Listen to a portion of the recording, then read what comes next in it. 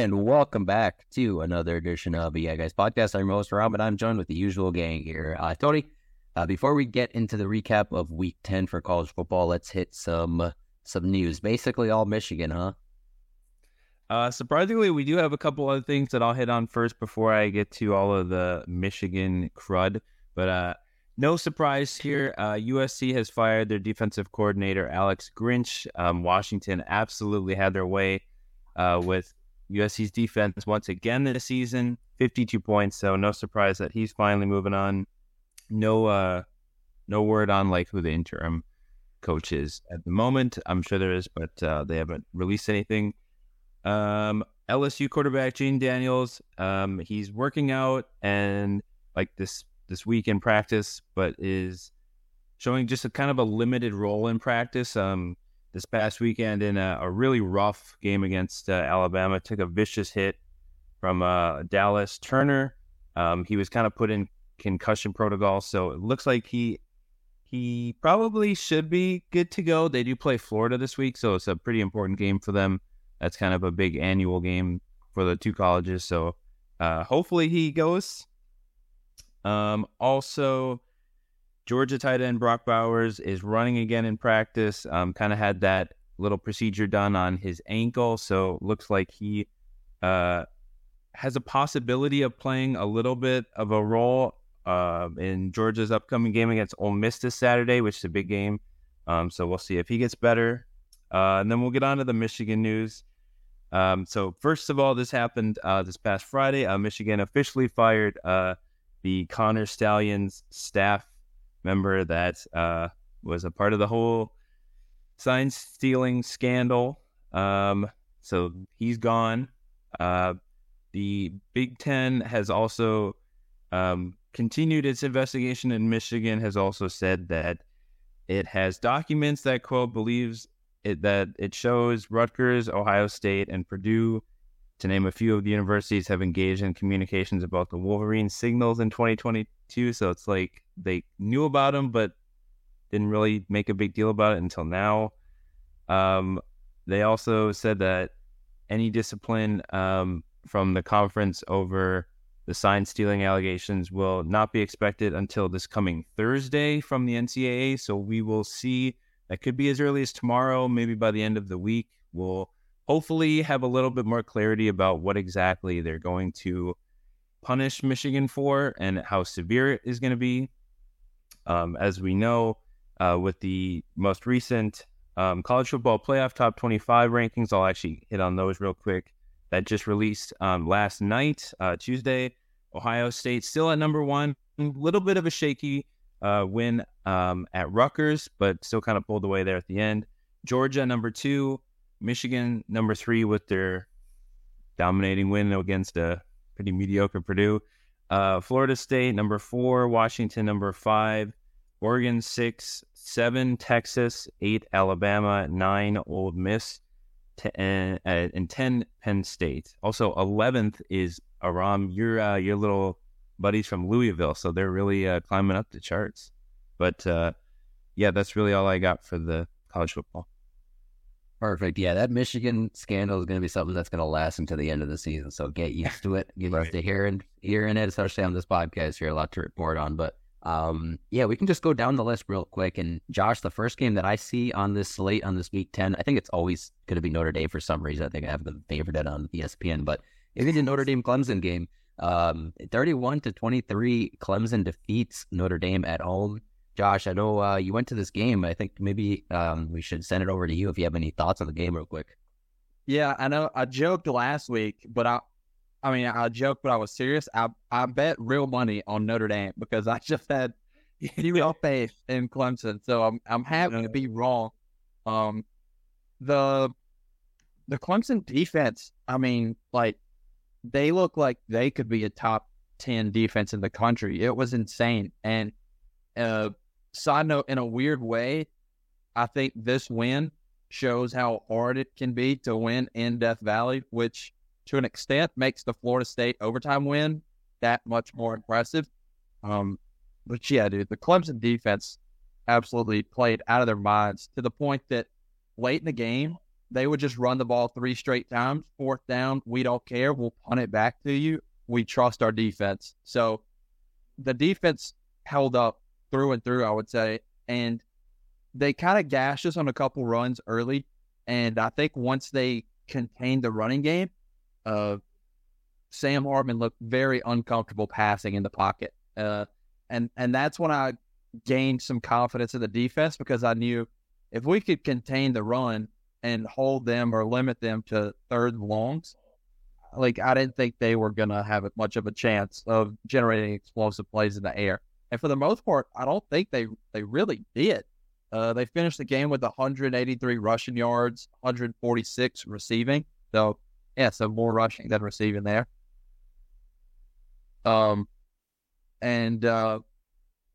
Like I said, I think Sam Hartman just looked uncomfortable in the pocket. No touchdown passes, 2 interceptions. Granted, I know one of those did come late in the game. But yeah, I think like defense and special teams was the name of the game. I think Aiden Swanson, the Clemson punter, might have been the MVP. He had 6 punts for 265 yards, so he was averaging 44 yards per punt. He downed 5 of 6 inside the 20-yard line. Ooh. And we also, I think we finally won the turnover battle for what feels like the first time all season. They had the muff punt that they recovered, a couple interceptions, and it felt like I said, defense and special teams did their thing. But as far as the Clemson offense goes, in a weird way, kind of similar to Notre Dame, where we couldn't generate a ton in the air. And not all of that was on Cade. I think we had a couple drop passes, maybe a few questionable play calls, or receivers just not creating separation. But I think the offensive story was Phil Maffa. So Will Shipley was out. Granted, Clemson had 6 starters out. I think 4 on the defensive side, plus Shipley and an O-lineman or 2. So I was really worried heading into this game, especially without Shipley. We have to go with Phil Maffa, who arguably looks like the better running back at this point. I mean, he had 36 carries for 186 yards and 2 touchdowns. Now, that's an average of 5 per carry. That's accounting for the fact that in the 4th quarter, they were handing it to him straight up the middle 3 times in a row, and that definitely tanked his average a little bit. But Maffa just absolutely dominated, and I think he's more of like a patient runner, where he not like full Le'Veon Bell, but like he waits in the backfield like a half a second for a hole to develop, and then he takes off. Whereas Will Shipley feels like he's going to run 100 miles an hour straight into the left cheek of his own right guard, you know, like he's gonna, like he's flying out of the backfield, but he's just hitting the hole hard and not necessarily waiting for the hole to develop in a way. And Shipley is a better receiving back. I will give him credit there, but I think from the offensive side, it was the Phil Maffa story, and I really thought that Clemson would have a chance to pull away. I thought that I thought they could get a little more aggressive with their play calls. They ended up going uber conservative, which was frustrating because we couldn't put them away, and we kept having to rely on our defense and keep thinking like, well, hopefully they keep holding up, and they did. But it was a little frustrating that they couldn't put them away. We're driving under 2 minutes or under 3 minutes, something like that. We have a fumble. Notre Dame recovers. It's like, oh boy, here we go again with the turnover issues. And so I think that would be the biggest knock I have on the game, that we didn't really put them away. We went up by 2 scores at one point, and then I think they had like a tip ball, interception, return to the 1-yard line. All of a sudden, it's a 1-possession game, and like I said, we couldn't really pull away. So I think that was a little frustrating, the conservative play calling, when it felt like we could have really dug it to them. But, I mean, it's hard to be upset about a win like that. And as Dabo says, if you're going to buy stock in Clemson, now's the time, I guess. So it's a good win. It really helps our chances of making a bowl game. We need to win one of the last 3. Fortunately, the next two are both at home. So I think it's a huge win, hopefully a momentum builder. But at this point, like, we're still kind of just fighting for a bowl game, beat our rivals. But it's definitely a huge win coming off of a tough loss. A win at NC State, but two tough losses right there before that with Miami. And so overall, I think young team, hopefully trending in the right direction. Still want to see a little bit more to prove it wasn't a fluke, but happy with the way that the team played this weekend. Yeah, perfect. And how was the crowd, Josh? You said maybe not a lot of fans show up this weekend. I didn't think there would be, just because it felt like the Clemson program was trending downward. I would say, I don't know that it was a sellout, but it was definitely a very crowded venue. I'll say that. And Notre Dame, props to them.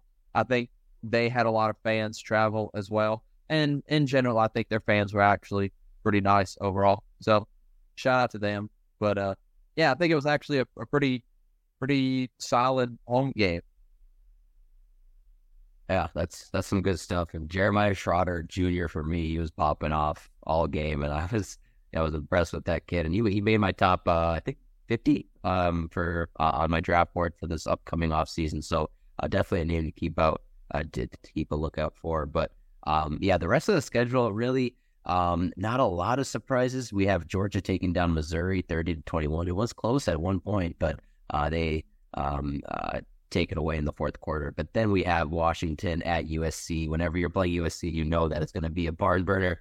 It ended up being a barn burner, 52-42. Washington gets the win, an impressive win on the road, nonetheless. So a good win for Washington as they are continuing their top 5 in the nation season over there. So that's good for them. And then Texas in overtime defeating Kansas State, who came back in the second half and made it really a game. And it was getting scary in overtime and in the fourth quarter. Maybe Kansas State had a chance to take it, but they weren't able to capitalize on some plays, and Texas was able to get the win in overtime with the defensive stop.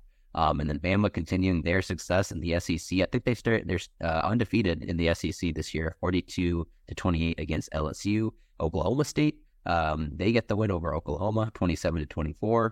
And I think that's really looking down the schedule. Oh yeah, UCLA, they get upset by Arizona. Arizona has been on the break the last couple of weeks with potential upsets, but they actually get it done this week against UCLA, who doesn't look that good anymore, to be honest. 27-10 there. Tony, what are your final thoughts on the week? Certainly, I'll start with the Kansas-Texas. I think we all kind of thought that at 3-2 kind of earlier this year, Kansas State was kind of a little bit like, but you did kind of mention the last couple of weeks around that they were kind of trending up, and they put on one hell of a performance against Texas and almost found a way to get it done. I got to give props to Missouri for going on the road and really making that a good kind of gritty game, really making Georgia really fight for that one. Trying to find their tight end, Oscar Delp, who's been the tight end in place for Brock Bowers, had a big touchdown in that game, and he looked really, really good for them. You mentioned Oklahoma State kind of hands Oklahoma their second straight loss. That is the last Bedlam scheduled game to this date, obviously with Oklahoma going to the SEC. So we'll have to see if that ever becomes a matchup again. But Oklahoma State has bragging rights until the next game, so that's kind of funny there. Also, Kansas went on the road and beat Iowa State. I want to give some props. We kind of clowned on a couple weeks ago Jason Bean being their quarterback. He threw for 287. So Buddy had a really good day. Also, to hit on a little note about the Washington USC game, I was looking at the stats. Michael Penix threw for 256, and their running back Dylan Johnson ran for 256. So that is a winning formula. There's over 500 yards of offense with those two guys. That is insane. And then I was gonna hit on Arizona as well. On paper, they have the same record as UCLA, so people have been saying UCLA was pretty solid. Now you might have to take Arizona a little bit more seriously at 6-3 now.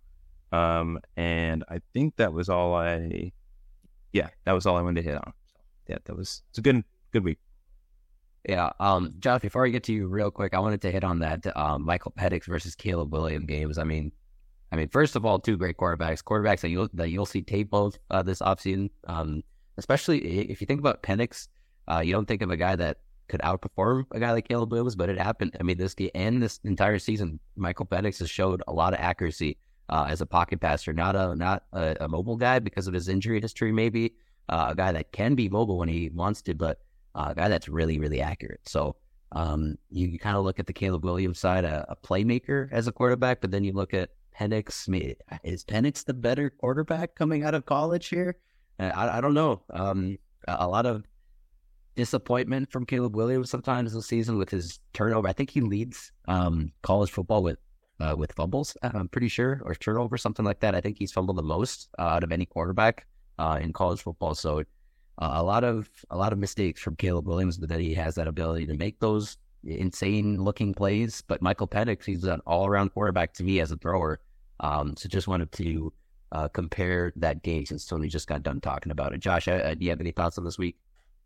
Yeah, just like a quick couple of games. Number one for me, 2-6 Army ending Air Force's undefeated season. That was kind of unfortunate. I feel like it's always pretty cool to see a service academy rank, so kind of unfortunate for them. You hit on the Texas game with that Kansas State comeback, 16 points in the fourth quarter. I remember seeing a score and you're like, oh, they're up 27-14 and going into the fourth. Like, yeah, this is kind of what I figured Texas would do. And then Kansas State kind of rallied there towards the end. Unfortunately, just didn't have enough to pull it out there in overtime. I told some of my friends as we were watching Washington versus USC, I was like, this feels like the winner is your Heisman winner. That's what I felt like it.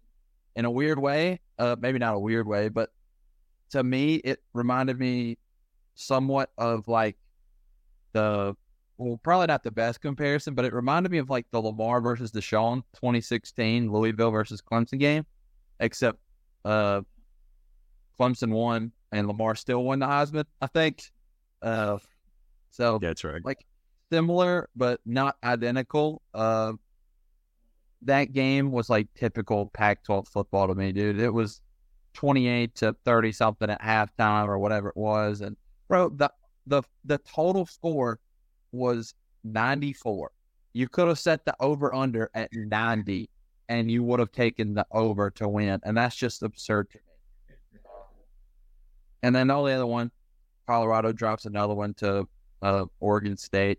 I think not the nail's not in the coffin, but I think we've came back to reality with this team at this point. So, and I think Shedeur Sanders is still doing pretty well given the offensive line struggles. I mean, he was 24 of 39 for 245 with 2 touchdowns. So I think he's doing all right.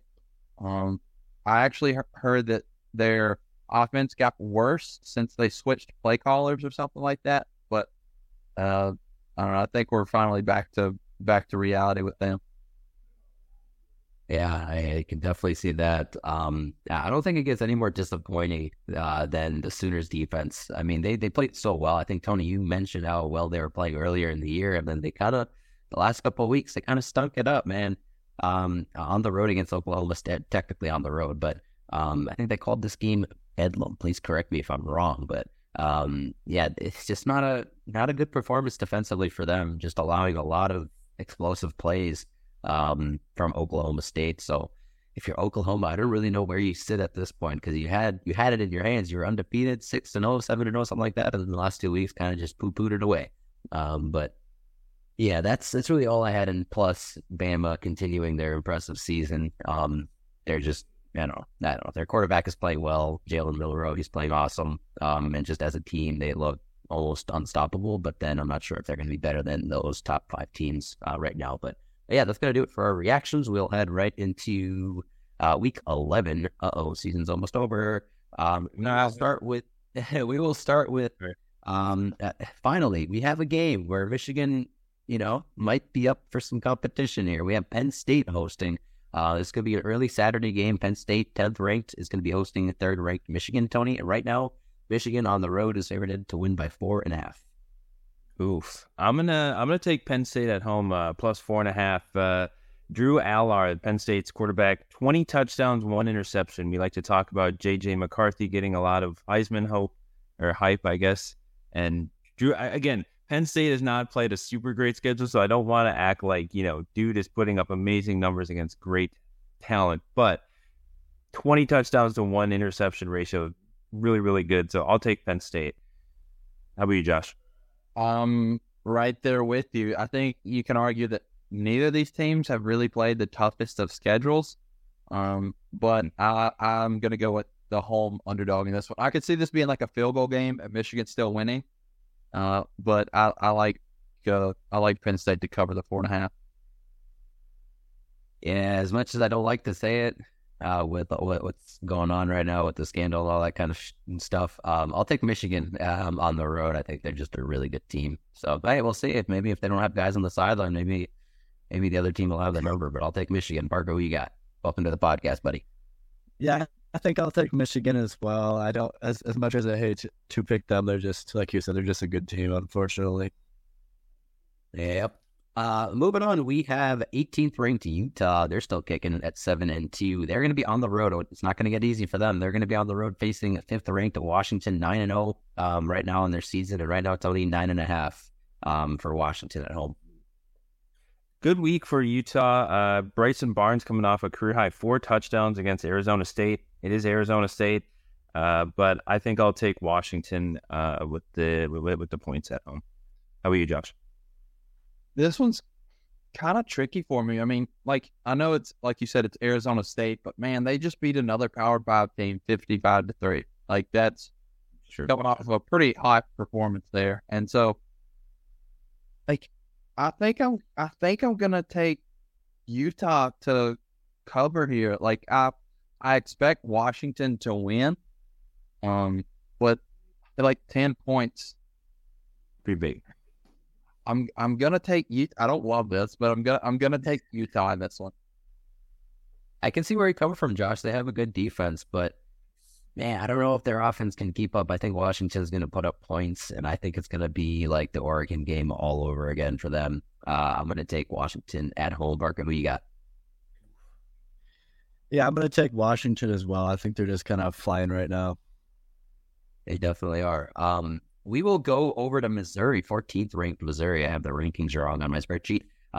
They're going to be hosting 13th ranked Tennessee, so it's 13 versus 14. 14 is going to be the home team, but Tony, Tennessee on the road, they're getting 1. I think I'll take. It might sound, I don't know.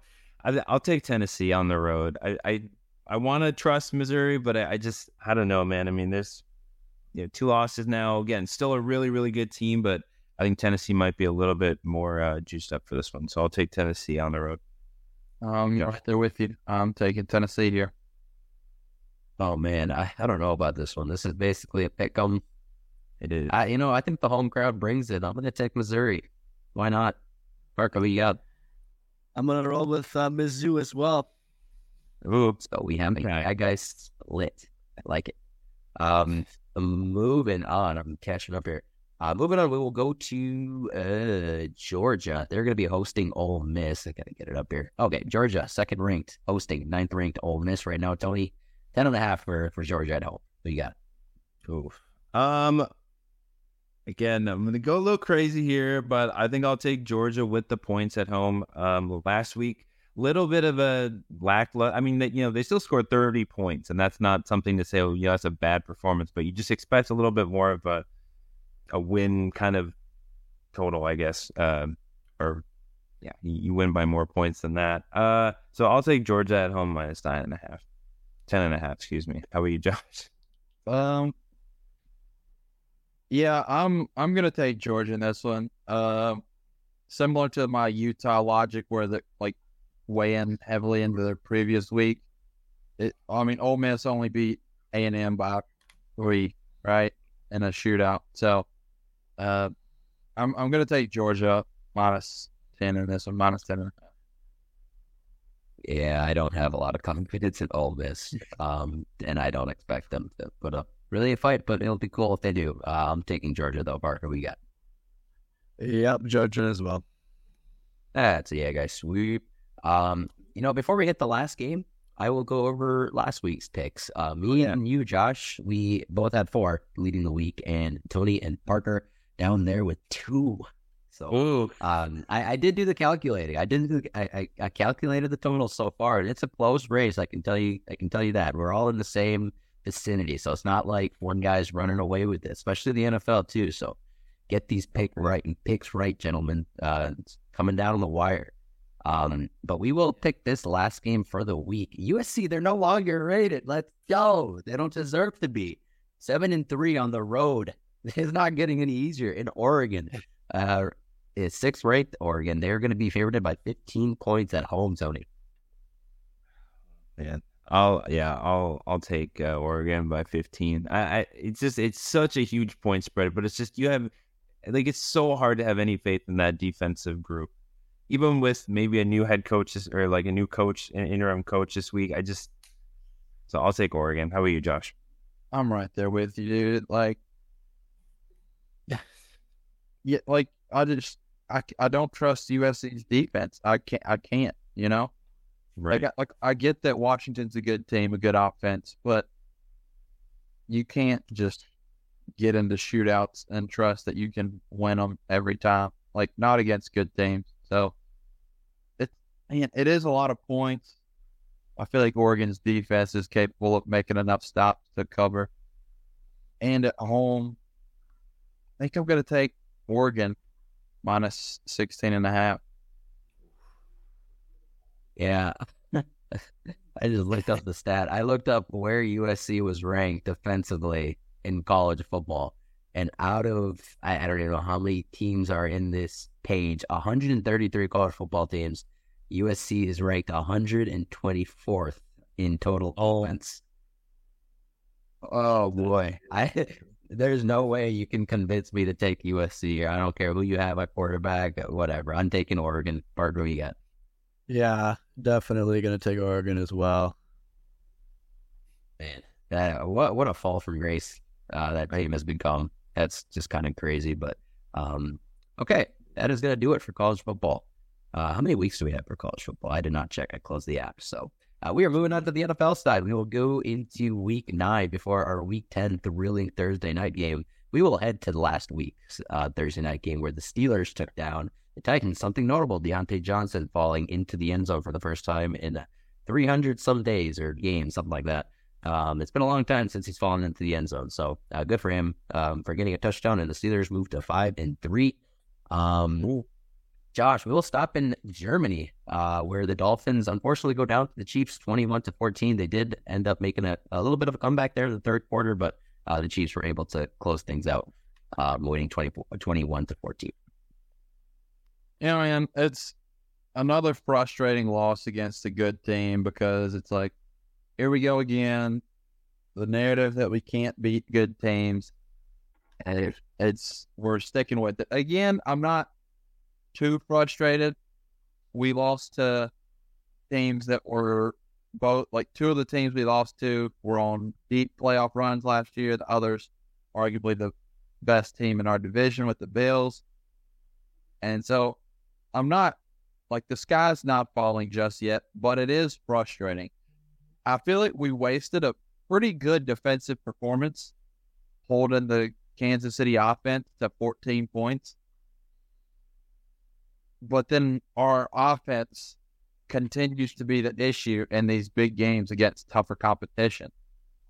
And it just feels like they couldn't get in a rhythm. And a lot of the same issues surfacing here, which is what's frustrating. Penalties, not getting the play calls in on time. Like, just little things, it feels like. And it's frustrating to see from the offense. And again, I'm not too terribly upset because, like, we were actually driving down the field fairly well, and Tyreek Hill fumbled. The Chiefs defense made a phenomenal play with the lateral, and their defense scored. And it took a defensive touchdown to make the difference because both offenses scored 14 points. So, I'm not terribly upset, but it continues to be frustrating. And to me, I personally felt within like the first or second quarter, like early, passing game, the rhythm isn't there for whatever reason. And I was getting shade to the Patriots game where like the outside zone running isn't really working, passing game's not there. And so they kind of switched to like inside zone, and they had some success with it. And so I was getting like shades of the Patriots game the first time we played them.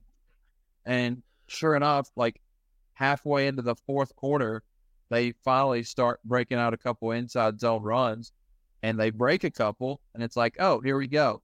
And then by that time, it was, I think, too late. Some people I saw were upset that we abandoned the run.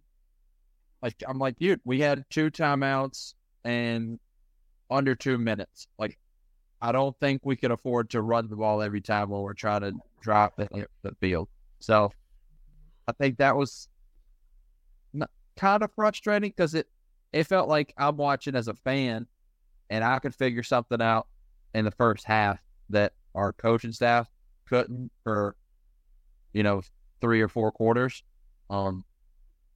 Again, I think the defense did as much as you could ask for. I think Travis Kelce had like 3 catches for 14 yards. I don't think any Chiefs receiver had more than 3 catches. So I feel like we limited them about as good as you could hope for.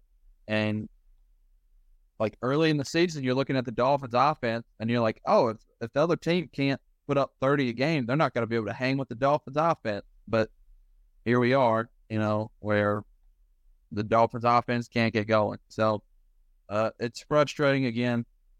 I'm not super worked up about it. We have to sit on it for the bye week, which kind of stinks. We don't really get like a quick chance at redemption, but I'm still optimistic. I think we have a lot of winnable games going forward. And I think the whole narrative of like we don't beat good teams, I think it's a bit overblown personally. Like the Chargers were 0-0 when we played them, right? They win 1 or 2 more games in the coming weeks, and all of a sudden they have a winning record. It's like, does the narrative suddenly change that we can't beat good teams with a winning record? Like, I don't know. And so I think it'll be fine as long as they can figure it out and come playoffs if we can make it. That's pretty much all I'm hoping for. Yeah, Josh, just watching the game, to be honest, I thought it was a great defensive performance. I know if you minus those 2 touchdown drives they had, you're thinking of, like a masterful defensive performance, but obviously those 2 touchdown drives stayed it. But I thought their front 4 was an issue, man. They were disrupting almost everything the Chiefs were trying to do with Kelce, with Pacheco, who hasn't had the greatest couple of weeks. I think the Dolphins did a really good job of, containing their weapons. Just unfortunate they weren't able to get going on offense. But we will move on to the Sunday games. We'll start with the Vikings on the road. Man, oh man, 31-28 over the Falcons.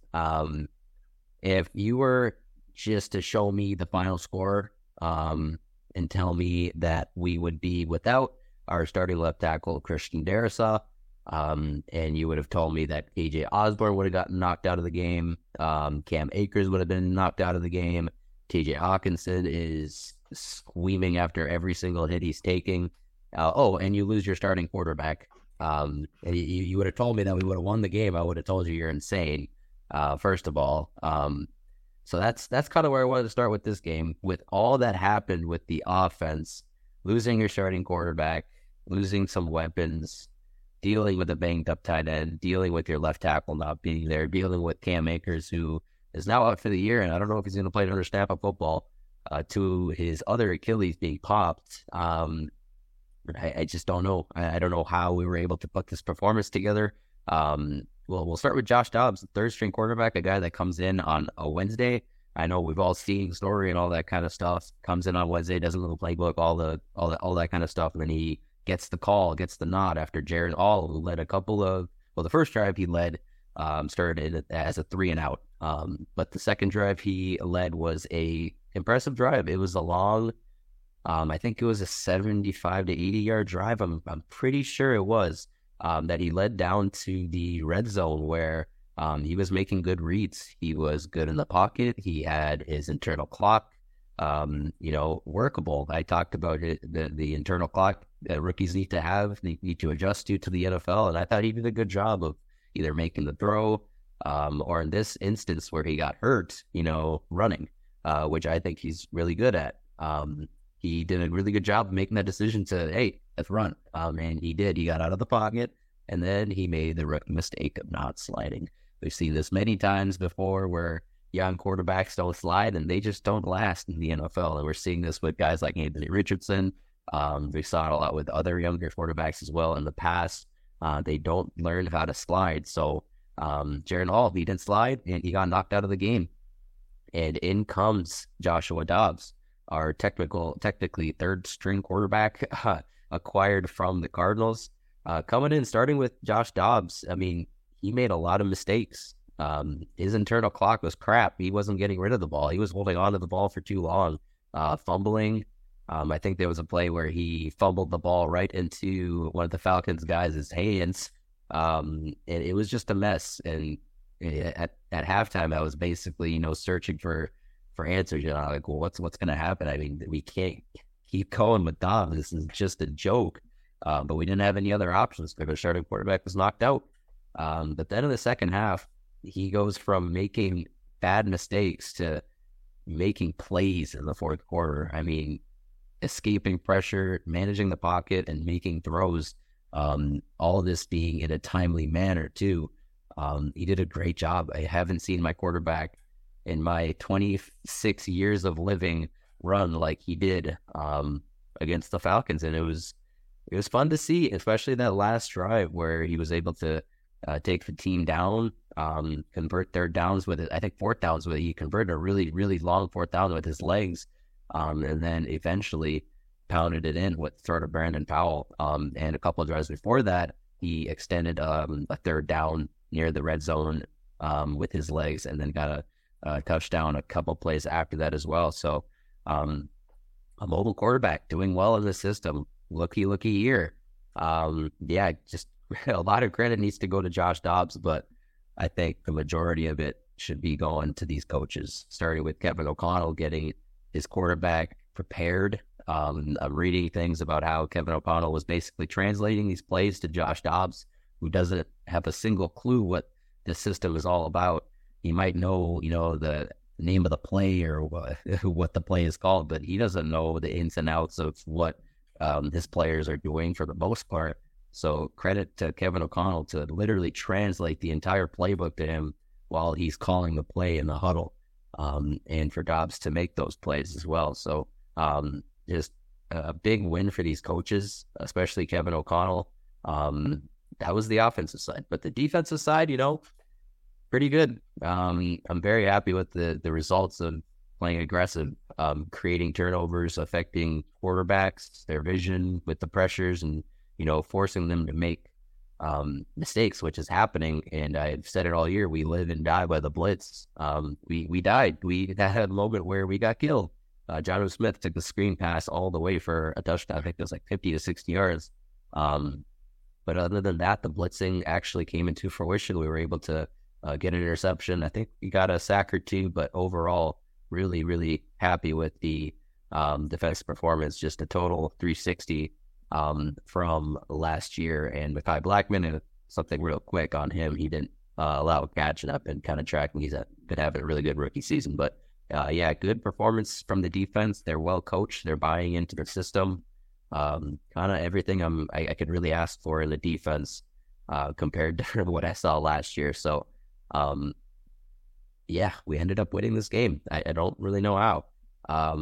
But it's the Josh Dobbs show for now until Jared Hall comes back. I don't know if we start him. If he does get healthy, that's the biggest question. But this is a well-coached team, and Josh Dobbs is probably going to be taking the reins for the quarterback position for the team. So we'll see how far that can take him. I don't think I have anything else on this game. Just an incredible thing to watch. But moving on, we have a shutout. The Browns taking down the Cardinals 27-0.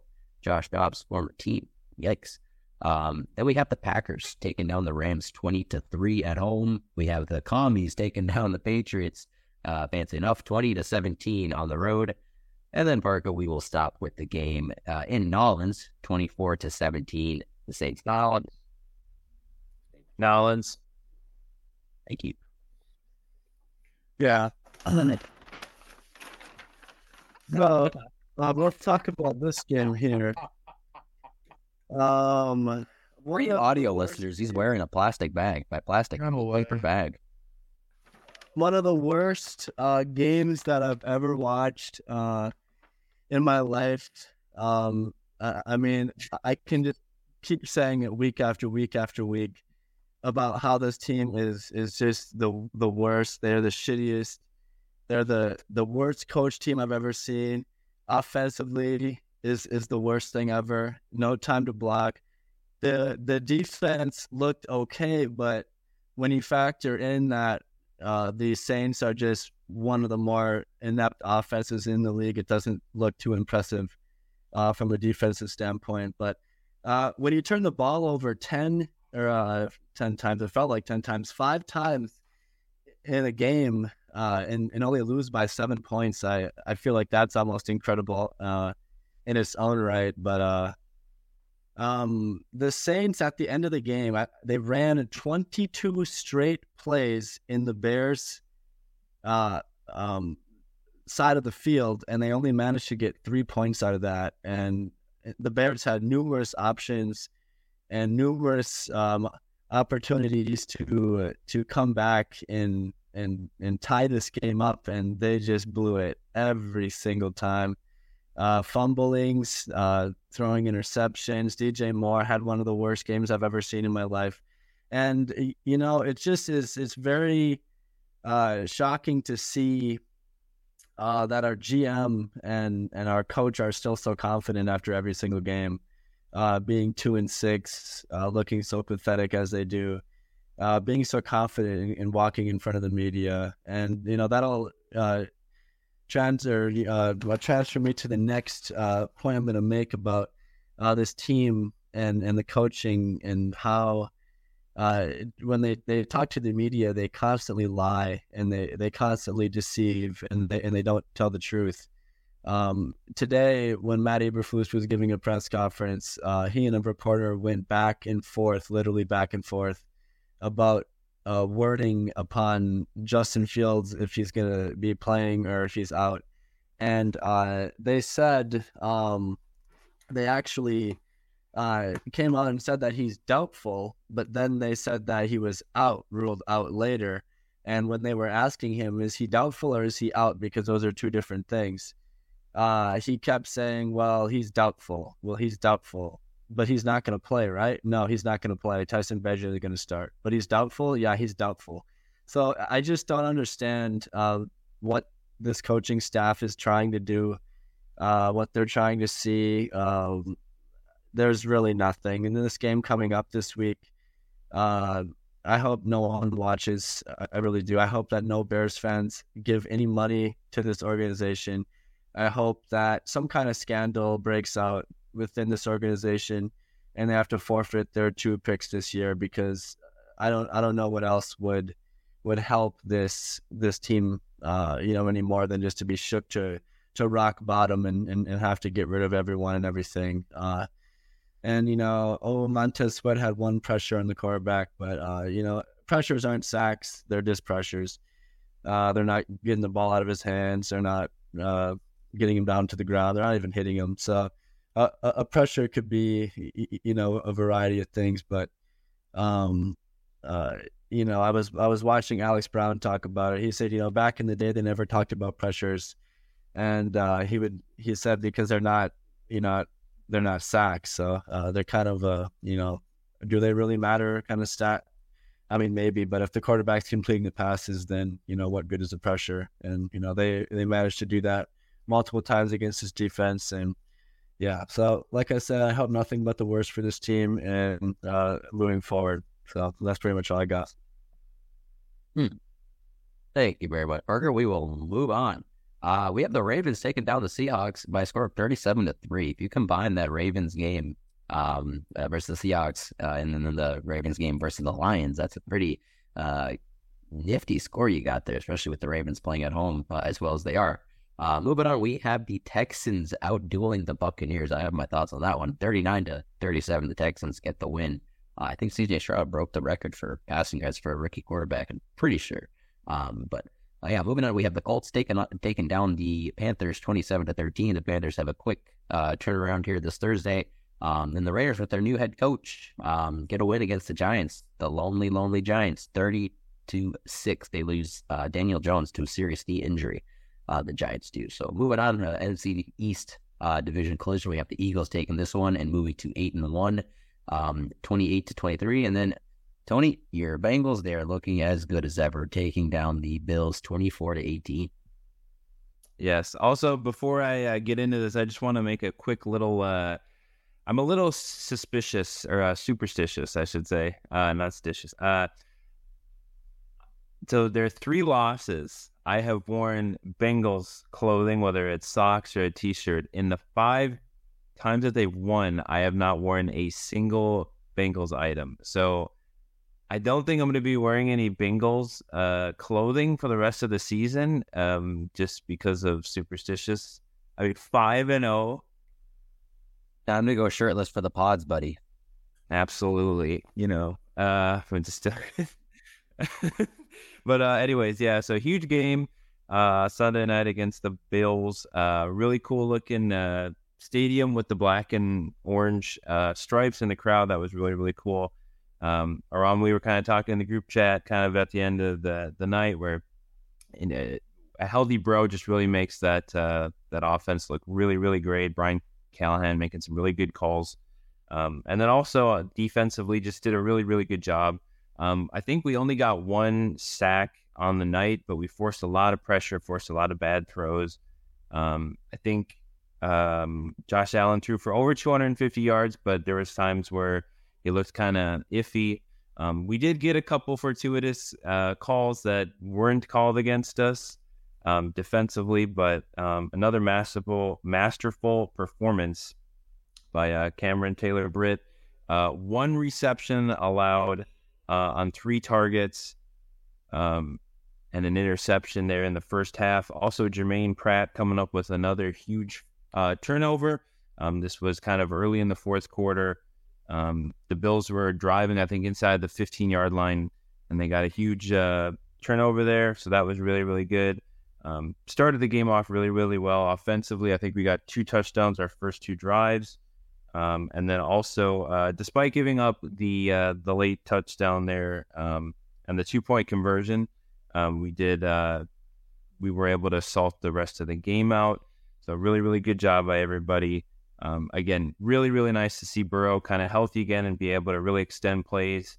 We kind of didn't really see that early in the season because of that calf issue. But again, 348, almost 350 yards, 2 touchdowns.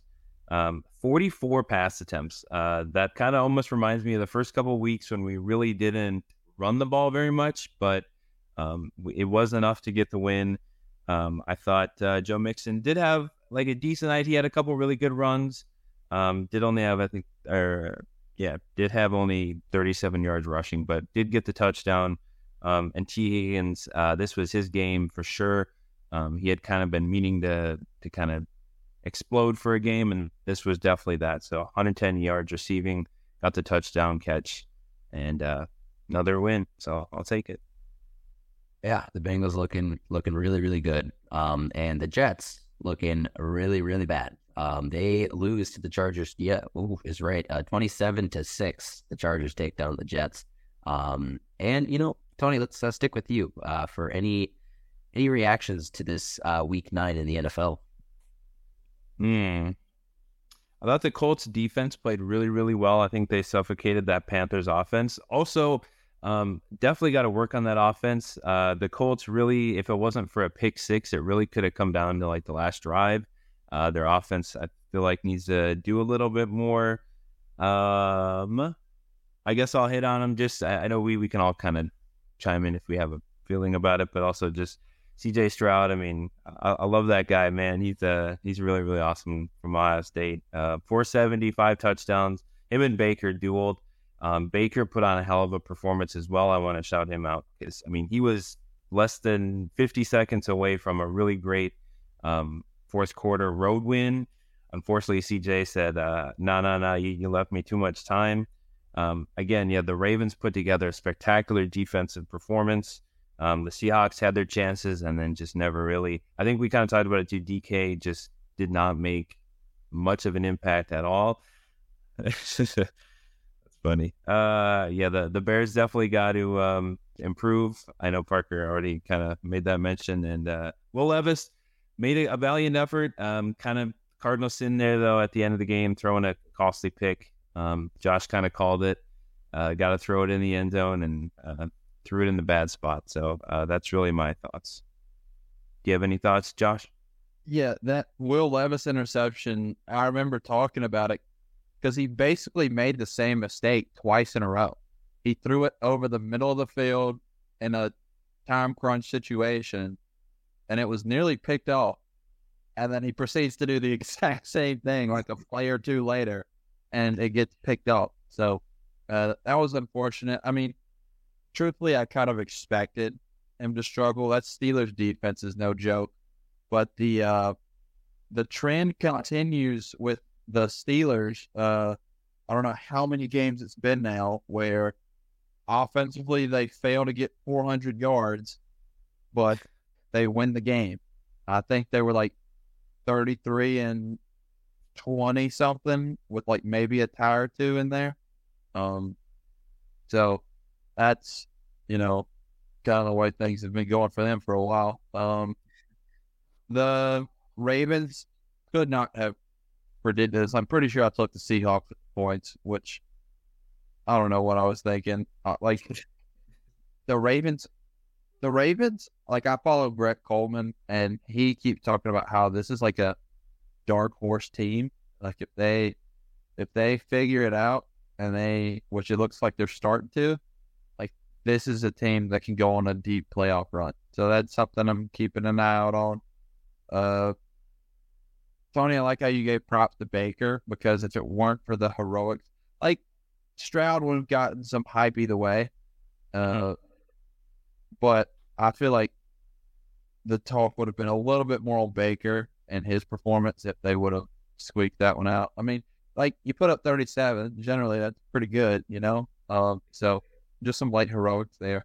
And I mean, prop to him, like with Stroud, they've put him in a good situation, like the offensive line, good enough in pass pro. I don't think their run blocking is that great because I know Damian Pierce hasn't really done a ton. Singletary either, I don't think. But like I remember even in preseason, there were some Dolphins beat writers that were saying like Nico Collins and some of these like Texas receivers are the real deal in training camp when the Dolphins had like the preseason matchup with them. So, I mean, I think they're kind of putting CJ in a good spot with scheme and everything. So, props to him. The Josh Dobbs performance has to be one of the most insane performances of all time. Like, the dude took 0 reps in practice. There's video of him on the sideline with the offensive line practicing his cadence because they don't know. Like, they're literally working on this like right before they walk out on the field together. And then you've got the head coach that is calling the play and then is basically having to explain to him what the play is. And Josh Dobbs said it was like taking AP Spanish all year and then having an AP French exam or then finding out something like that, which is like such a valid comparison for a rocket scientist. But like that, it's such an insane performance, hey dude. Like as little preparation. It's almost like Baker when he got traded to the Rams last year, but at least Baker got like a day or two of practice or something and had loose familiarity with the scheme or something like that. Like, it's got to, like, maybe at some point we'll talk about coaches on the hot seat, but it's like, how is Arthur Smith not on the hot seat? It's like his entire team is like, they have so many talented players, and it's like his whole like shtick is to get it to random people. There is no reason, I don't want to get too worked up on this, but there is no reason that Jonnu Smith should have just as many carries in the red zone or within the 5-yard line as Bijan Robinson. It makes zero sense. But I digress. I won't get into it any more than that. Eagles, big win against the Cowboys, divisional game. Bengals, Burrow looks like he's all the way back. They look like the Bengals of old, I think. And that's pretty much it. Jets game, Jets stink. I like Zach Wilson. I feel like kind of overhated. I don't think he's he's pretty bad, but some people talk about him like he's worse than I think he actually is. I think he had a bad game. He's been better. I think it was, I don't know. I saw somebody said that, like, they asked Saleh about finding a different quarterback, and he's just kind of like, no. Like, I think they're just riding with Zach, which is crazy because I saw Aaron Rodgers after the game. The Chargers players like, when you coming back? And Rodgers is like, yeah, give me a couple weeks. Like, if that happens, that'll be insane. If that even happens, it will be insane. Like, never done before. It will be, like, truly insane. Also, Carson Wentz gets signed to a backup gig, right, with the Rams now. He got rid of Ripien or whatever.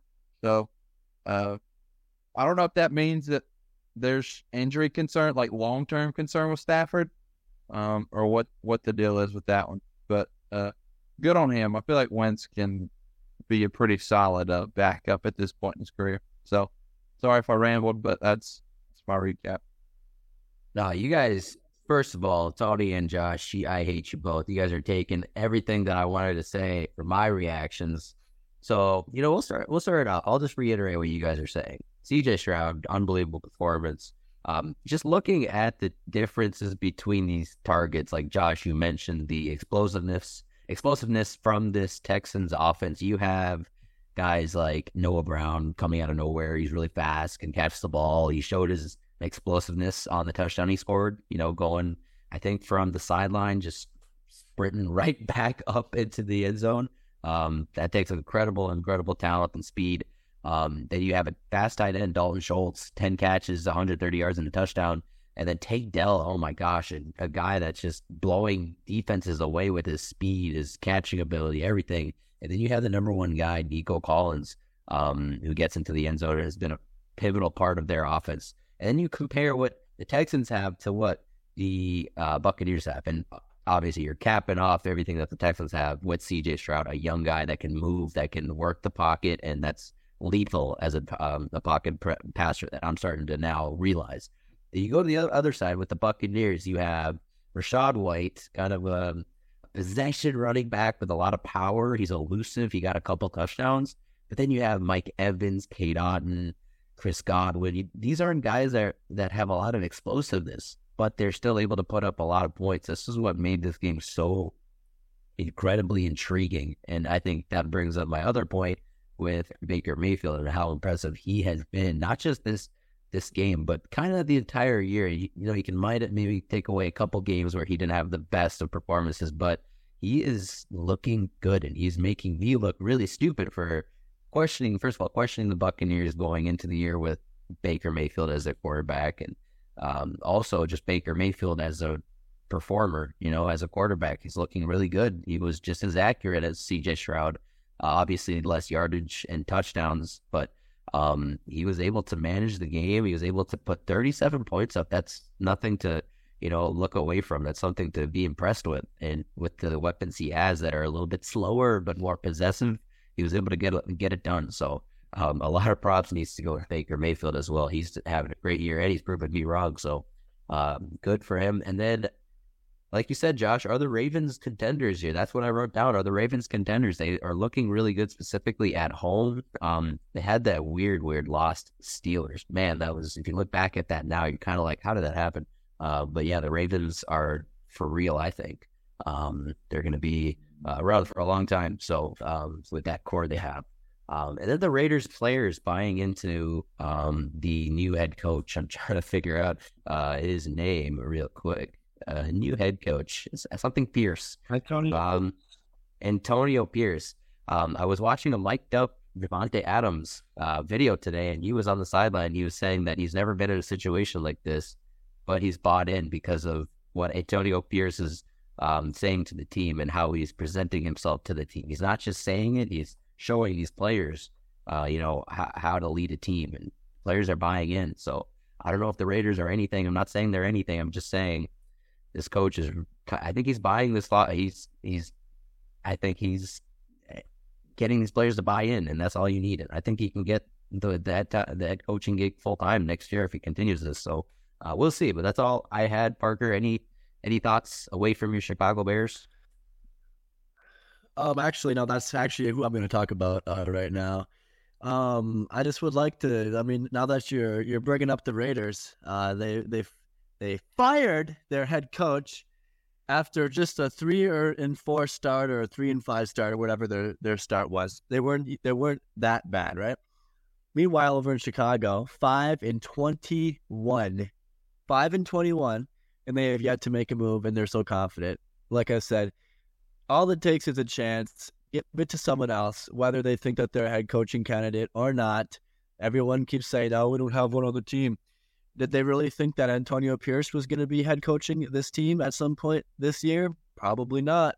But look at them. They bought into the guy, and they want to play for him.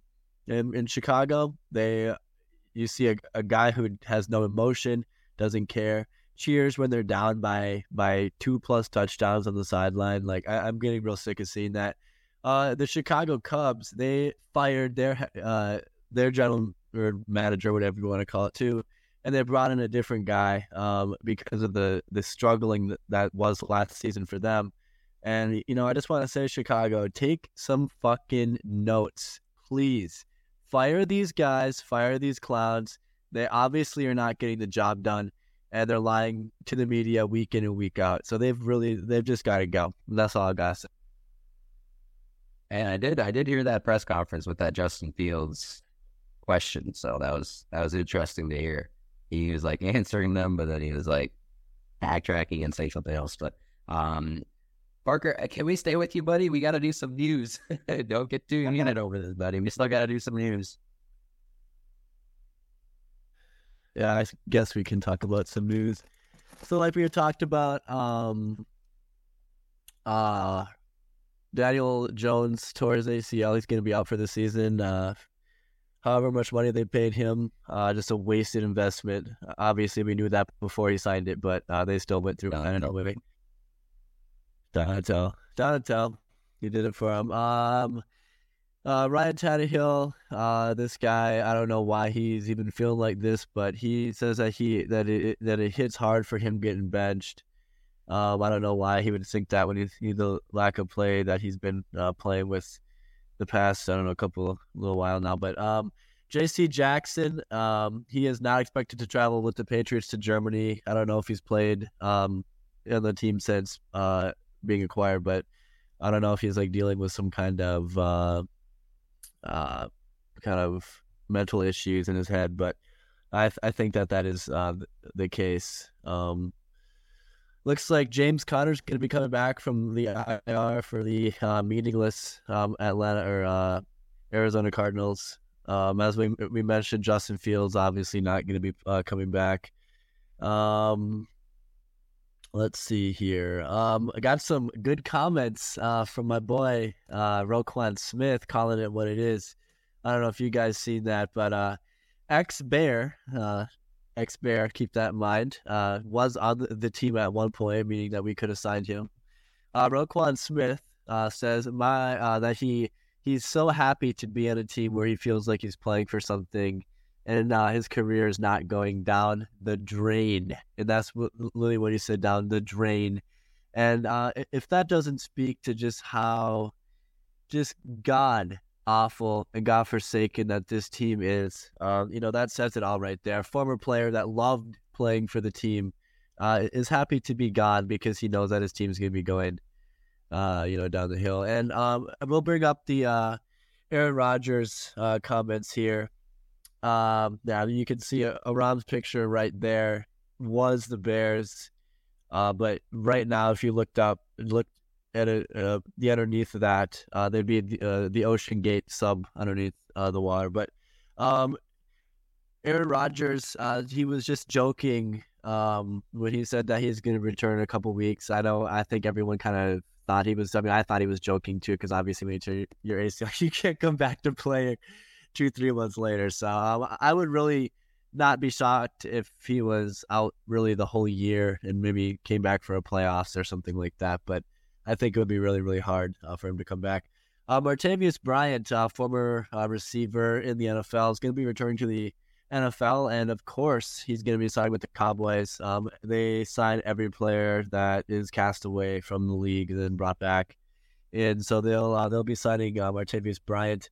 Cardinals, Kyler Murray going to be activated from the PUP list, but he's still not going to be starting, I don't believe, but he's going to be coming back pretty soon here. And some cool news from Houston as well. Just good things from Houston where they put their players in good positions to win, unlike some other teams. They have a good story coming out from their kicker getting hurt. I think it was some kind of, I don't know if he was a running back or something, but he went out and made a kick to, I think he won the game. Did he make the game-winning kick or something? I don't know what he did, but he made a field goal in the game, and it looked pretty cool to see a number 33 kicking the ball and then making it. Some Chad Ochocinco type shit there. Carson Wentz is going to be signing he's going to be signing with the Rams, as Josh mentioned earlier. So that'll just go to add to his ever-growing collection of team memorabilia that he'll practice with during the offseason. He'll probably add maybe a yellow pair of cleats to go with that whole outfit that he had. But that's pretty much what I got. Haven't really gotten any other kind of injury news, but yeah.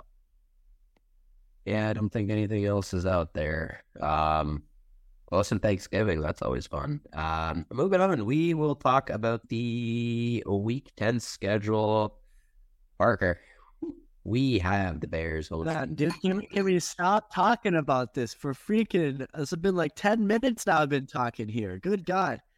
You can blame the schedule makers for this. Blame the schedule makers for putting us on primetime so many times. They know that we're going to be bad. There's no doubt in my mind that the Panthers are going to win this game. We're going to go with the Panthers. I don't even know what the line is or anything like that, but I just hope Chicago loses. So then they can go to the media and they can say, how does it feel to lose to a 1-6 to 1-7 team after being so confident? And we can hear him come up with some kind of excuse and some kind of lackadaisical lie like he always comes up with. But we're getting to some El Prestador Browns level of animosity towards this team. So, I don't even gotta say it anymore. But we're gonna be picking against the Bears like every time this season. So we're gonna go with the Carolina. Fair enough. The spread, Tony, is Bears 3.5 at home with their orange jerseys. Yay. I'll take who we lost every single time that we won, by the way. Ooh. I'll take the Bears at home minus 3.5. How about you, Josh? Give me the Bears in the DJ Moore return game. With you boys, let's go Bears. I know you watch Parker. You watch last. I did not choose to watch that game now. Moving on. We have another game in Germany. Fun enough, it's the Patriots and the Colts. Germany, Tony. The Colts are favored to win by 1.5. Just a little side note. I hope they bring that same official back. I want to hear them say "Phil start" again. So that's kind of funny. I'll take the Patriots, to be honest, in this one, plus 1.5. I just didn't like how the Colts kind of finished the game off last week, and maybe that carries over. So I'll take the Patriots. How about you, Josh? Man, the Patriots just lost to the Commanders, though, dude. Like, they are not good. There's also, I saw rumors, which, again, rumors. Somebody said that Belichick could be done after the Frankfurt games if they don't look great. I thought they just extended him, though, but maybe I'm wrong. I don't think so. That confused me just as much as it's confusing you, buddy. I don't know. Yeah, so that's definitely odd, but I don't think teams really care about extensions anymore. Obviously, the Raiders just signed a coach to a massive deal and fired him after like 5 games. And they've been doing that. They owe their last coach too. I'm gonna take the Colts, I guess. I mean, they're the road team, but like both teams are kind of the road team, you know. Mm-hmm. Oh man, I like to see hell get hotter. Let's take the Colts. I think they're actually decent enough. Tony, did you take the Colts as well? Sorry, I think I missed your pick.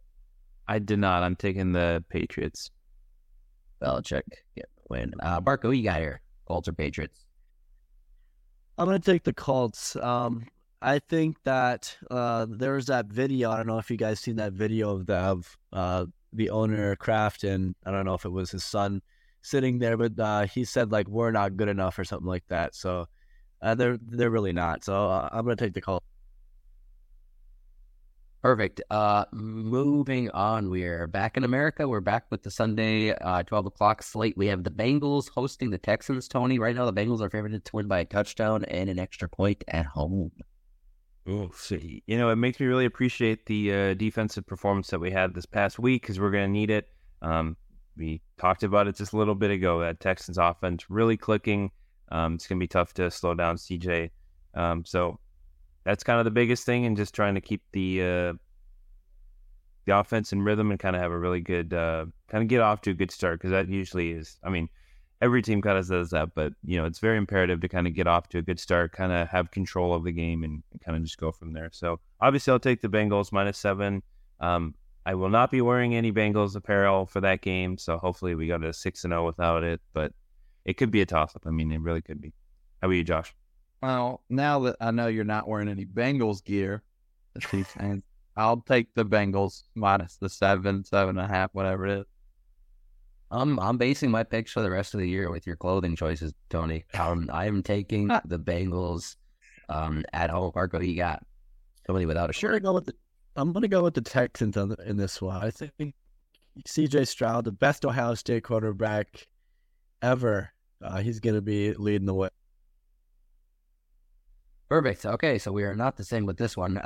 Moving on, we have the Saints coming to town, the U.S. Bank, to face the Vikings. I can start things off here. A lot of voodoo went on with last week's game with the whole Dobbs thing coming in. With a whole week to prepare, I think Saints, they have a really good defense. I'm not sure if Darisaw plays, but regardless, they will pressure us a ton. This just kind of reminded me of that week 1 game where the Buccaneers kind of stomped all over our front seven. I'm going to take the Saints on the road. They're better in the trenches, and I just think they make some plays. I think they counter our blitzing attacks. Derek Carr is really not that good against the blitz, so I think he might be in for a couple of really bad-looking plays, especially if we send the all-out blitz. But I think they will counter us with those blitzes, and I think the Saints will get the win on the road. It is Saints by 2.5, Tony, on the road. I think I'm going to take Nolans in this one.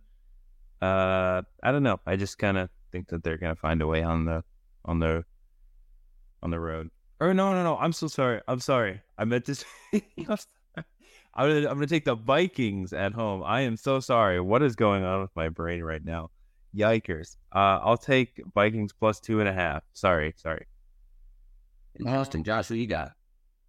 I think I'm going to take the Saints in this one. I feel like the Dobbs story was cool. I think he'll hit a bit of a roadblock at some point. I think he'll be fine long term, but I think this is a pretty good Saints defense as well. Arguably better than Atlanta's in my opinion. So I'm going to take the Saints in this one. And yeah, I think I'm going to be rolling with this is a tough one because you've got a really inept Saints team, which I don't trust at all, but also I don't trust Dobbs either. So with that being the case, I think I'll take the Saints. Fair enough. Yeah, we don't follow up miracle games with good performances. We usually stink those up, so keep that in mind. Moving on, we have the Steelers hosting the Packers, and right now the Steelers are favored to win by 3.5. Over under 39.5 points. Not a lot, Tony. Very true. Yeah, they feel like this game's going to be pretty low scoring, and I wouldn't blame them. I'll take the Steelers at home with that defense, so Pittsburgh minus 3.5. How about you, Josh? Yeah, I'm right there with you. I'm taking the Steelers in this one.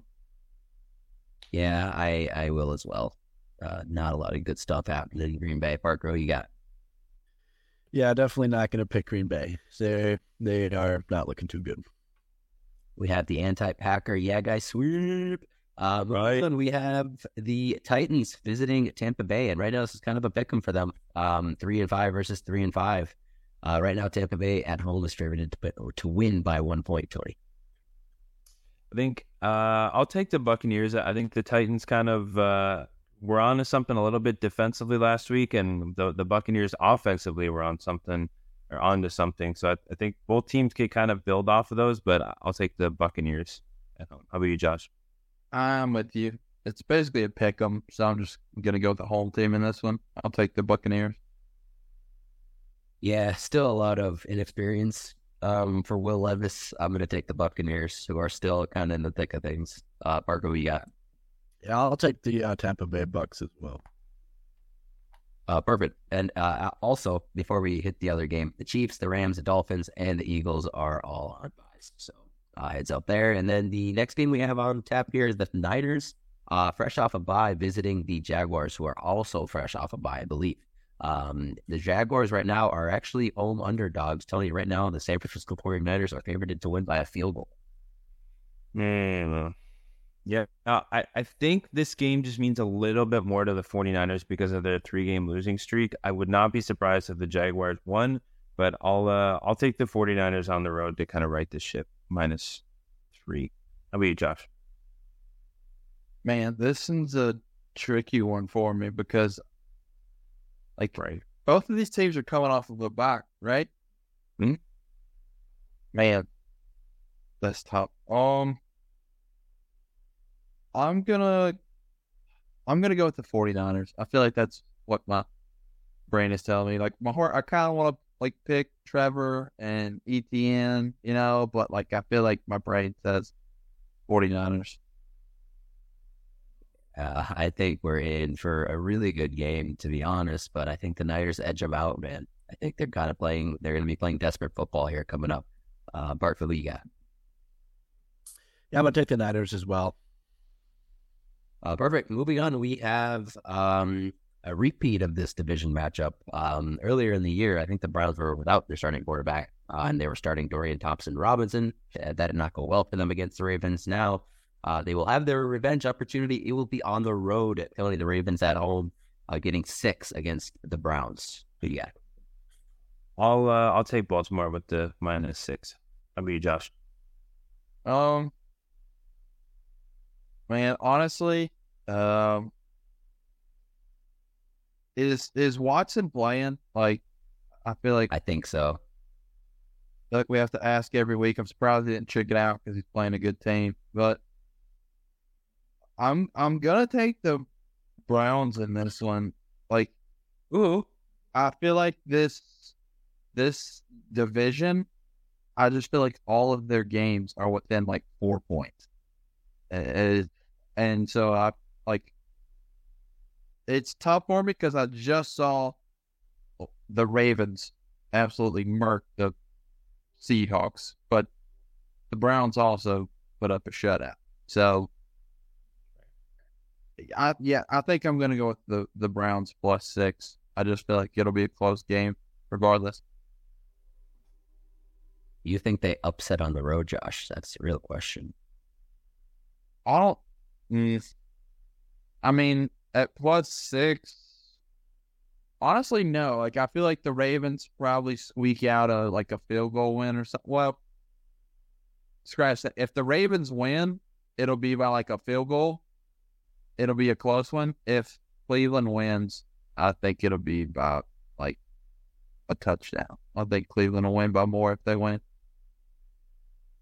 Yeah, I just don't trust the Browns, man. I like their defense, I really do, but the Ravens kind of gave it to them a little bit. I mean, the last time they played, I think it was 28-3. So the Ravens have the recipe to beat a Browns defense that's good, and they're at home.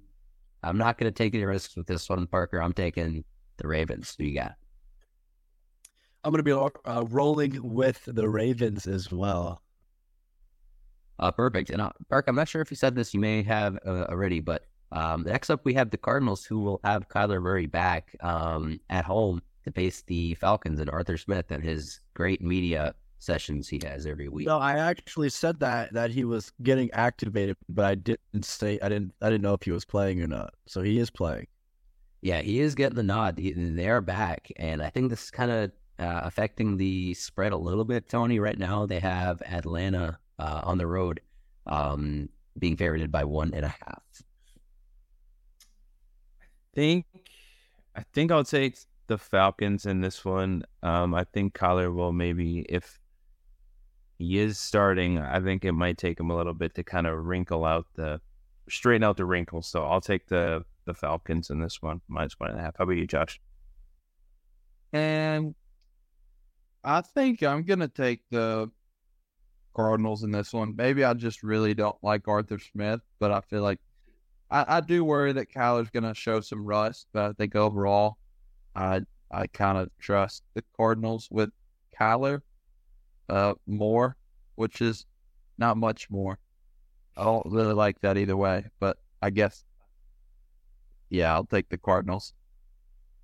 I'm with you, Josh. I think Kyler is going to show a little bit because I don't know, they might be in a situation where they might be needing a quarterback if it doesn't work out for Kyler. I think Kyler shows out, man. I think he's a good quarterback in kind of a weird system the last couple of years. We'll see if this system now in Arizona, who has shown, success with some of these other quarterbacks, not Clayton Dune, take his name out of the equation. You're talking Josh Dobbs, really, who succeeded in that system. I think it's a quarterback-friendly situation for Kyler with his skill set. I'll take the Cardinals to win the game. Parker, who you got? I mean, their record is that for a reason. I think even if they had Kyler this whole season, I don't think they would be that great. So I think I'm going to take the Falcons, even though they're really bad as well. Perfect. Yeah. Next up, we have another 3 o'clock. This is a second 3 o'clock game, actually. We have the Lions on the road facing the Chargers, the 4-4 Chargers. Tony, Detroit is getting 3 on the road. I will take Detroit -3. How about you, Josh? I think I'll take Detroit as well. Yeah, I will as well. Barker, you got it. Detroit after that puntathon game the other night. Yeah, that is fair. And oh boy, we have the Cowboys next up, hosting the Giants, who will be without their starting quarterback Daniel Jones. They will be, I think, starting Tommy DeVito, maybe Matt Barkley, who knows. No, Tommy DeVito. Brian Dable officially announced it. It's going to be Tommy. Going to be Tommy Boy. He's going to be on the road, and he's going to be facing an uphill battle as the Cowboys are favored to win by 16 points, Tony. Oh. It's weird. I thought his dad, Danny DeVito, was going to be starting, but this is the America's Game of the Week. Oh boy, perfect bliss right here for your 3 o'clock football fans. I'll take Dallas by 20. Yeah. How about you, Josh? I'm taking Dallas as well. I'm taking the Giants. I'm just kidding. I'm taking the Cowboys. Margarita. Yeah, there's no chance that anyone is taking the Giants in this one. There is no possible way the Giants could lose this. I'm just trying to set it up for them, maybe. We have the Commies visiting the Seahawks. Tony, right now Seattle's favored to win by 6.5 at home. Yes. We definitely saw a really, really bad performance. I think the Seahawks bounce back at home, so I'll take Seattle minus 6.5. How about you, Josh? I feel like Seahawks fans are starting to almost turn on Geno again. Like, they're saying, like, oh, this is the old Geno, or, like, it's kind of weird. I'm not saying I buy it, but I'm going to say I'm just going to assume we're going to get the old Geno until proven otherwise again the rest of the season. So I'll take the Commanders plus 6.5 in this one.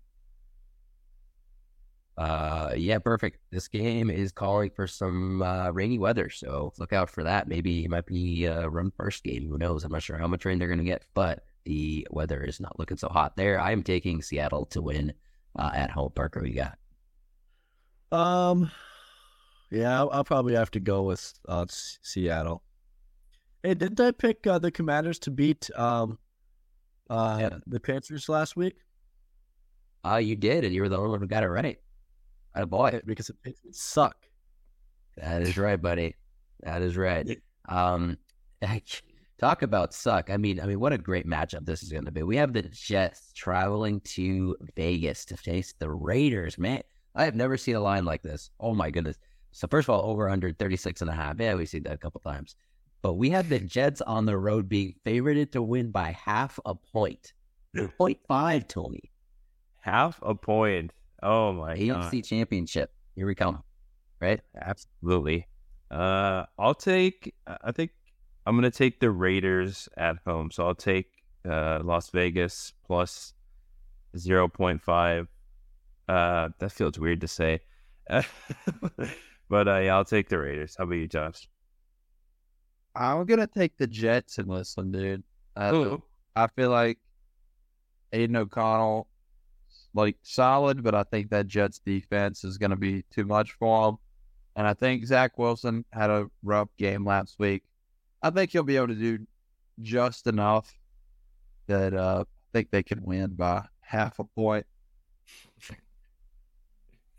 Yeah, man. I mean, the Raiders beat up on the Giants. I think that was kind of a get-right game for them, but then they're now facing a top defense, just playing really, really good. I mean, that's probably something I should have brought up. They've really stifled a lot of these really good quarterbacks in the league, and Aiden O'Connell's next up, and I think the Jets are probably going to trounce them. Parker, what you got?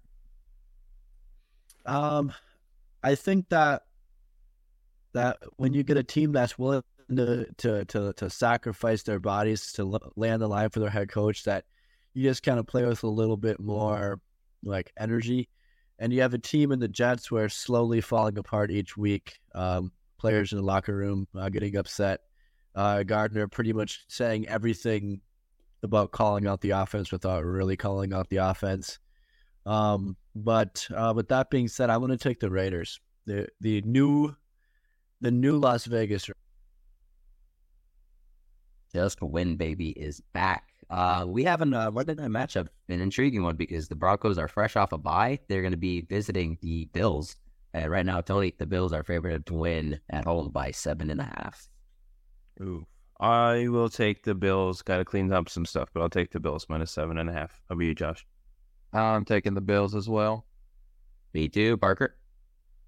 Bills all the way. Yeah, guys, sweep. Josh, let's talk some fantasy football. All right, sweet. So, couple of waiver wire guys I think you could go after. Next week, I might throw in some trade targets or something like that, or guys that I'm high on the rest of season. Just because I know, oddly enough, I know in Yahoo leagues, I think the deadline is the 18th. I don't know when it is for ESPN, but I'll probably do something like that next week. This week, we're sticking with the kind of the same old waiver wire report.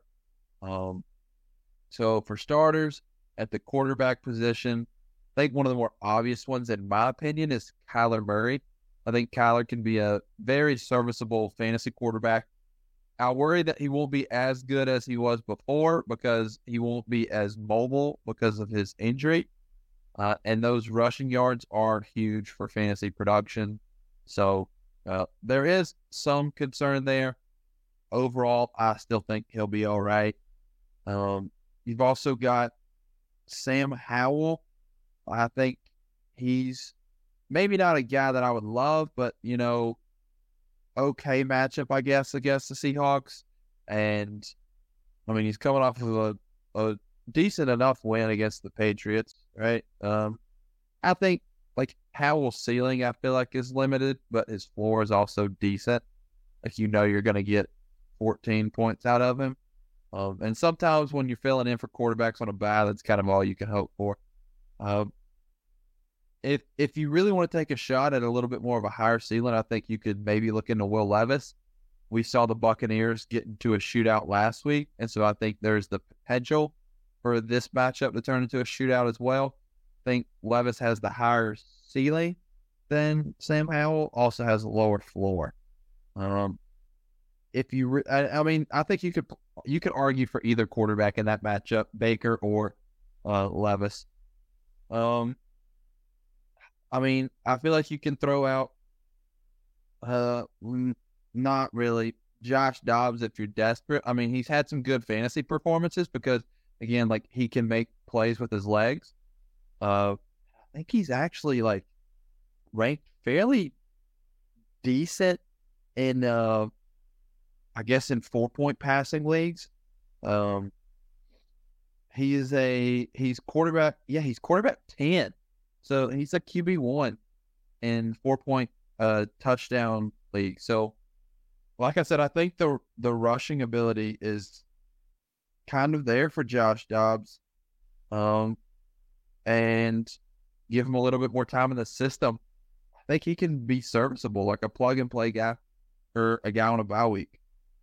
At the running back position, we've got Zach Charbonnet. Now, there's kind of two sides to this. On one side, you can look at it and you can say Charbonnet has outsnapped Kenneth Walker in the past 2 games. And I feel like this is something that I thought could happen early. And Rob told me I was crazy. This was Kenneth Walker's backfield. Now, Charbonnet has outsnapped Kenneth Walker, or at least more rushing attempts in the past 2 games. The flip side of that is the Ravens game was a blowout. I don't feel like you can really judge that one. And at the same time, Charbonnet outsnapping Kenneth Walker still led to 2.8 fantasy points. So, next to nothing. So, I don't think you can look into it too much. This one, it stings for me to say this one, but Keaton Mitchell, the reason this one stings is because I had to drop him in my main league because of bye weeks and injuries. I dropped him, and then he popped off for 19 points last week, and I submit a waiver claim, and I was 1 spot away from getting it back. So I'm kind of sour about that one. I think he's definitely going to be serviceable. Similar to Charbonnet, but from the other side, the Ravens were up big, so I think he got a lot more touches last week. At the same time, I don't think that's going to be the situation going forward, and Gus Edwards is still getting all of the goal line work as the RB1. So I wasn't I'm excited because this is something that I did call a month or 2 ago, but I am cautiously optimistic because I feel like he's not there yet. I don't want to it could have been a fluke game. Now, I do think he's got a good chance of taking over the RB2 spot over Justice Hill. So if those guys are both on waivers, I would lean towards Keaton. I think he has the higher upside. I don't know that I would touch Deontay Foreman. I don't really know who is going to be the RB1 because Khalil Herbert is coming back from injury. You might be able to snag him off of waivers if he didn't get stashed on the IR for whatever reason. I think he's a guy you could look at. The only other 2 I'll throw out there, Leonard Fournette. I think there's a chance he gets some goal line work with the Bills at the very least. And so in deeper leagues, I think he could be an option. And Ty Chandler with the Vikings. I feel like with the Cam Akers injury, it kind of feels like it's, I guess, Like, I mean, is Madison hurt or is he still playing? He's good, right? Yeah, Madison's good. He just hasn't been effective. That's what the whole problem is with the running game. So I think Madison's going to be the guy, though, regardless. Yeah. But, yeah, I mean, yeah, I guess that makes sense. But I guess if you wanted to take a chance, like Chandler's going to be the clear RB2 with the Akers entry. At the wide receiver position, it's kind of just to take your pick of whichever Texans receiver is available on your waiver wire. I don't think Nico Collins is available for a lot of people, but Tank Dell, you might have a shot at him. Noah Brown. I think these are guys that you could take a shot at. I'll get into tight ends later, but like Dalton Schultz is probably available in most of your leagues. So I think all of these guys are decent options. Jahan Dotson, I feel like he is a temporary fix. I think he's had a couple of good fantasy performances. I think it's somewhat dependent on the fact that Curtis Samuel got injured. And so I do have some concern that if he comes back from injury, that Dodson's role will regress back to what it was before, and he'll basically fall back into irrelevancy for fantasy purposes. So I think there's some concern there. I threw him out there last week, but I'll bring him up again. Demario Douglas feels like he's going to be the guy kind of for the Patriots. And I think that's really all I've got. Maybe you can take a shot on a guy like Michael Wilson with the Cardinals. Like, I don't know, maybe you could take a shot if you wanted to. And then at the tight end spot, I kind of threw out Dalton Schultz earlier. Another guy that I went after recently, Taysom Hill. I feel like he's had a couple of fantasy weeks now where he's actually been pretty solid. And the fact that you have a tight end that can basically play quarterback, running back, and tight end, it gives you the potential for scoring from three positions basically. And it's not cheating, but it almost feels like it is because it's almost like a super flex, you know, like you can play two quarterbacks almost in a way. So I think he's probably one of the top guys I would go after, just because like it feels like he's a boom bust similar to last year where he's going to give you 3 or 20, but the only other tight ends in the league that are going to give you 20 are the elites, the Kelseys, the Mark Andrews. So Taysom Hill, Dalton Schultz, and for the most part, that's kind of it, really. Like, I'm not taking a shot on Jonnu Smith, you know? Like, I know he gets more work than Kyle Pitts for whatever reason, but, like, I'm not taking a shot on him. Maybe I go after Cade Otton with the Buccaneers. That's really about it. Again, tight ends are usually whoever falls into the end zone, you kind of get lucky with tight end production for the week. So it's really kind of only 2 this week with Taysom Hill and Dalton Schultz. Like, maybe Cade Otton. Like, I guess you could throw out like a Gerald Everett, but I feel like Donald Parham's had pretty good production for the Chargers, so it's tough to say there. So, but not a lot from the tight end position this week. But that's some of the waiver wire guys I'm looking at. Perfect. Well, yeah, that's gonna do it, boys. I want everybody to enjoy tomorrow's game, including you, Parker. We have a great game on tap, but we will talk to you guys on the next episode. Thank you very much. Bye-bye. Have a good one.